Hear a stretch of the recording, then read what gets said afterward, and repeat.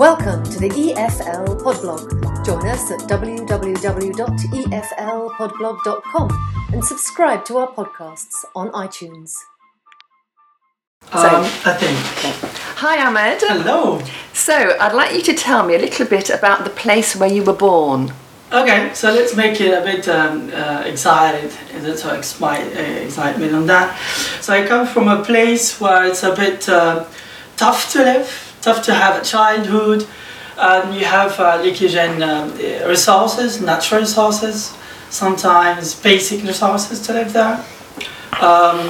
Maybe safety due to, let's call it conflict, what's happening there as well. Okay, How conflict. difficult it is to move, to live, education. Okay. But what about the climate in this place? Okay, so the climate is hot in summer, but it's nice because it's close to the beach, so you can always walk from your house to the beach or drive 5 to 10 minutes. It's not really far. In winter, it's not tough. Well, in my city, we don't have snow because we don't have mountains. So is it flat? It's a flat in my city. In other cities, yes, you have snow because you have mountains.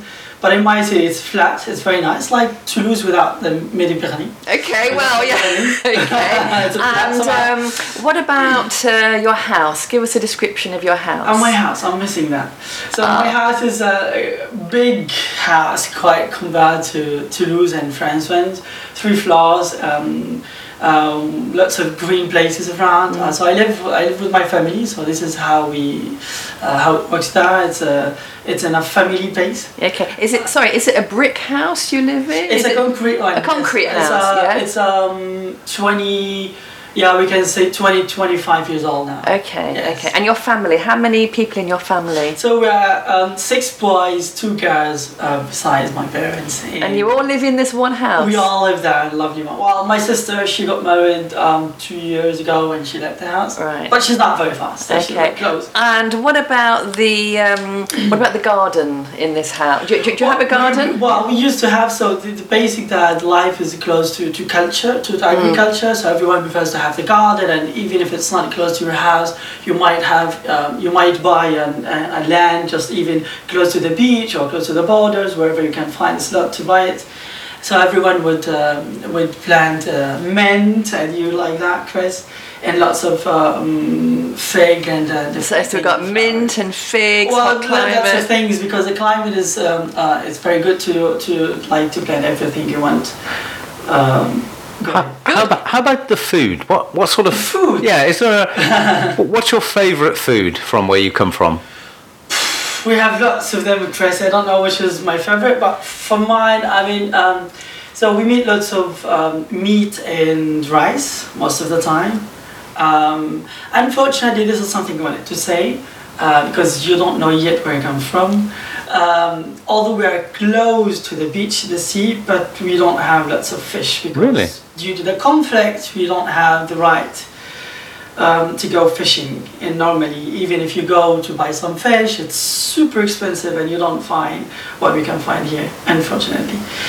But that's an interesting point. However, yes, it is. I can expand on that. But however, the Palestinian. Well, the kitchen. Oh, you've given it away almost.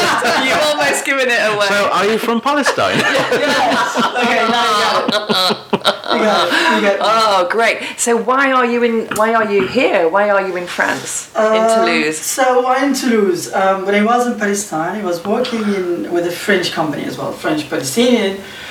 All was good, but I was in the French Cultural Center taking some French classes. That was before the last year in my engineering school.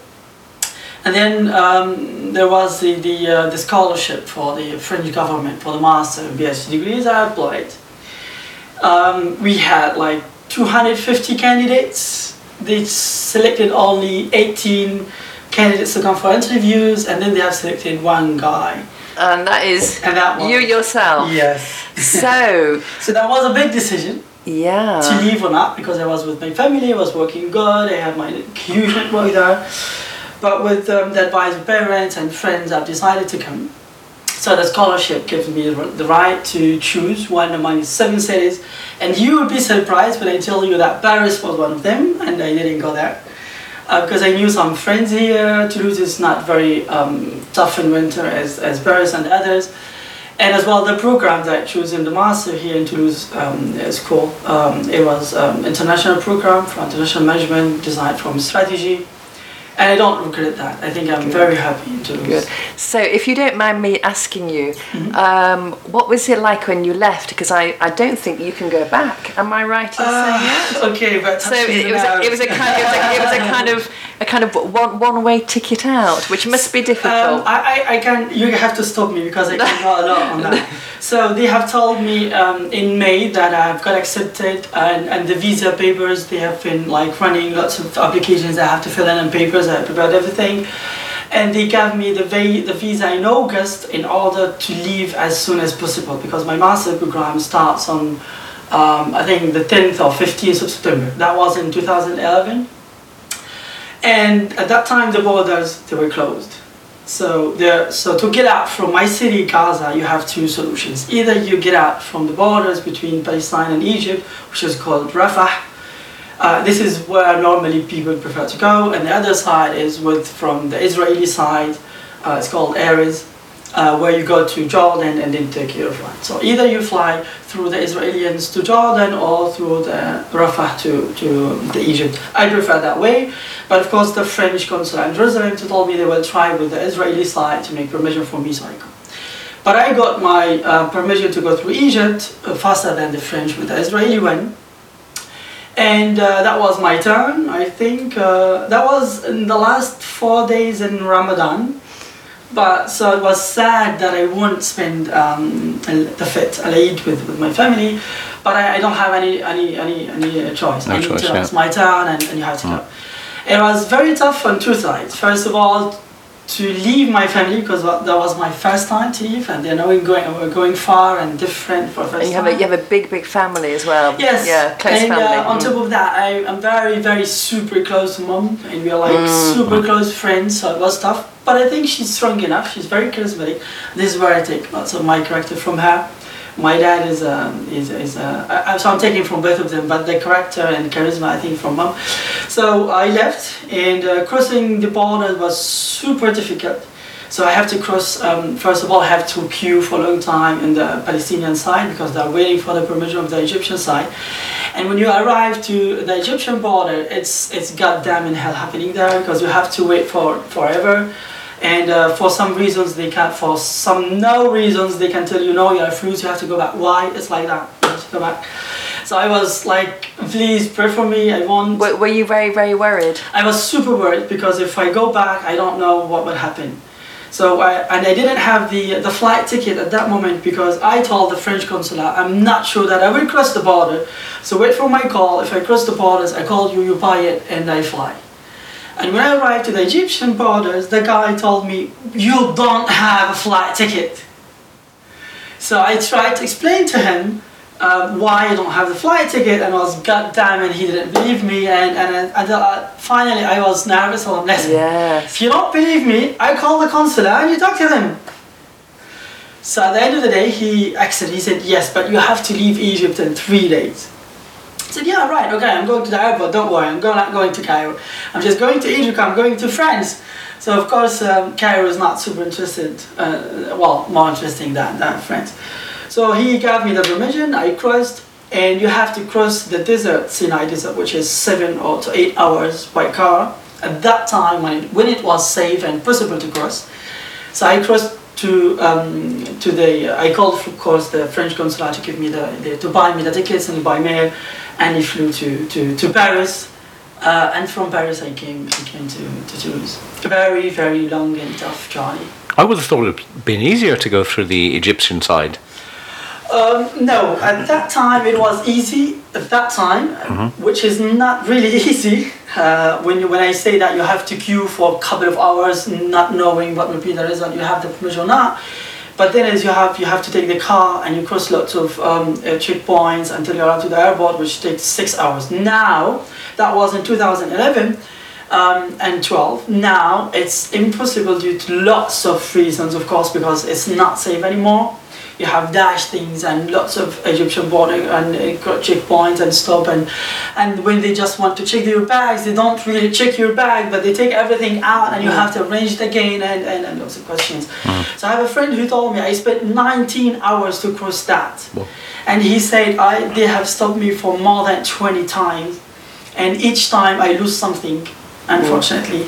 So that's fine when you know that you will arrive safe even if you lose things. But I tell you that's super dangerous, and it's super difficult to be able to get that. So for these reasons, I haven't seen my family since 2012. And I was going to ask you about that. So is there any possibility that you can ever go back there? Or So for now, I don't see any possibility to go through Egypt to go see them, because even if, so the borders are closed for now. So the Egyptians, they close it forever and they open it 3 days, but 2, 3, 4, 5 months, God knows. 3 days, imagine.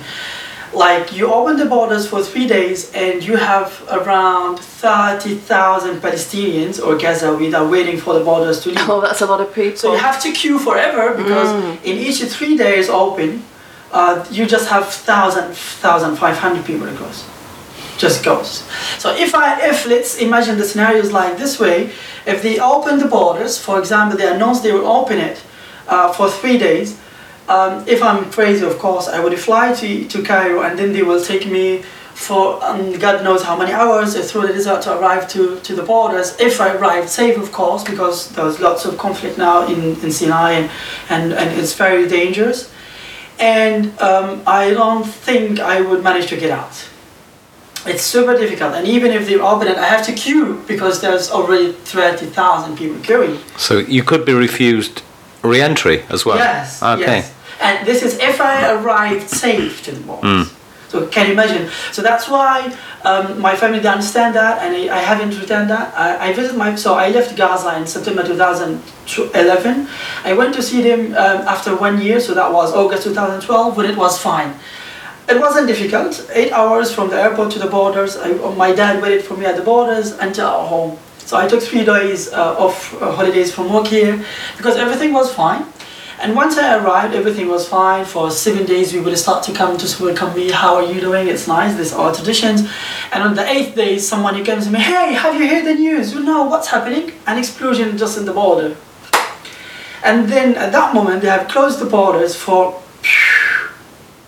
No. Just completely closed. Completely closed. Oh, yeah. So imagine I was there. I spent the rest of the holidays, the 2 days, in front of my laptop. I didn't enjoy my family. I left and missing my family, because I was my job, everything I've done. I need to go back to France and my visa and everything. So it was difficult.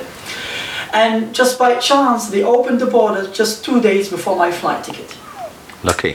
And imagine how many people there are queuing. It was super difficult, and was a day from hell. So there's no flights in or out of Gaza at all? This is a nice topic. We should talk about it, right? So we have an airport in Gaza.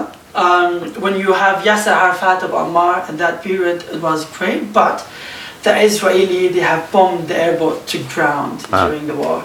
And we don't have any airport now, not even seaport. So even we have the sea, long coast in Gaza, it's around 40 to 48 kilometers coast, which can take us everywhere. So we can take off to Greece, to Turkey in like a couple of hours, but we're not allowed to that because the Israelis are controlling that. After they say 6 kilometers, but we don't have really 6 kilometers. It's like shorter than that. So the only option is to go by the Israeli side to Jordan, of course. And if you go to that side, you need loads of permissions, and the Palestinians normally don't give it. You have to get it because you are going through a foreign consular, Americas, French, whatever, and you have to wait like 2-3 months waiting. So it doesn't help that you've been working abroad? No, it doesn't help because you're still Palestinian, you're still Gaza for them. Okay. No, I have loads of Palestinian friends with another passport, other nationalities, and even they haven't been to Palestine before, but his dad is Palestinian, so his name is Arabic, for example, Italian, and when he goes there, because he had the right to fly to Ben Gurion, for example, to occupied line, what they call it that, and then the Israeli, they just like it they make it lots of goddamn in hell on him, so he won't come back to visit again. Okay. Lots of questions, have to queue Yeah. for no reasons, of course. So it's super complicated. Now I think I would retain when I find a solution, which is always difficult. With the Egyptian side, it's super complicated in terms of safety, so I don't think I would take that risk to go there because not even my family supporting them. What if you had a French passport? Would that help? Yes, that would help to go through the Israeli with the help of course, the Palestinian and the French consular entries. Yeah. But yeah, It's an It option. will take time, but it's possible, and it's of course it's safer than I go to the Egyptian side because it's just 1 hour. I fly to Malik Ali Airport in Jordan, then 1 hour I'll be home crossing the borders. But it will take like 2 to 3 months coordination between the French and the Israeli and Palestinian side to get in a specific date and leave in a specific day as well. So this is how I live. I spend lots of time with my family on Skype. I was going to FaceTime. ask you, how do Yes. you manage to keep in touch? So, well, we have belief, of course. We are, as I said, lovely family, very well supportive and very well open-minded. So, in the beginning, it was tough for mom because I told you I'm the elder as well, so it's difficult for her, and it was kind of supporting not only a child. So in the beginning, I used to call her like every day, like for 1 hour, half an hour. But now I think she got used to that. I call her once each 3-4 days, and if I don't call, she calls me. Hey, everything is right. Why didn't you call me? So, but sometimes I just call her for like 2 minutes or even 30 seconds. Say, hey, everything is good, right? Yeah, okay, I'm fine. Okay, bye. See you tomorrow. Yeah. You know, just to make sure that everything is right. Yeah.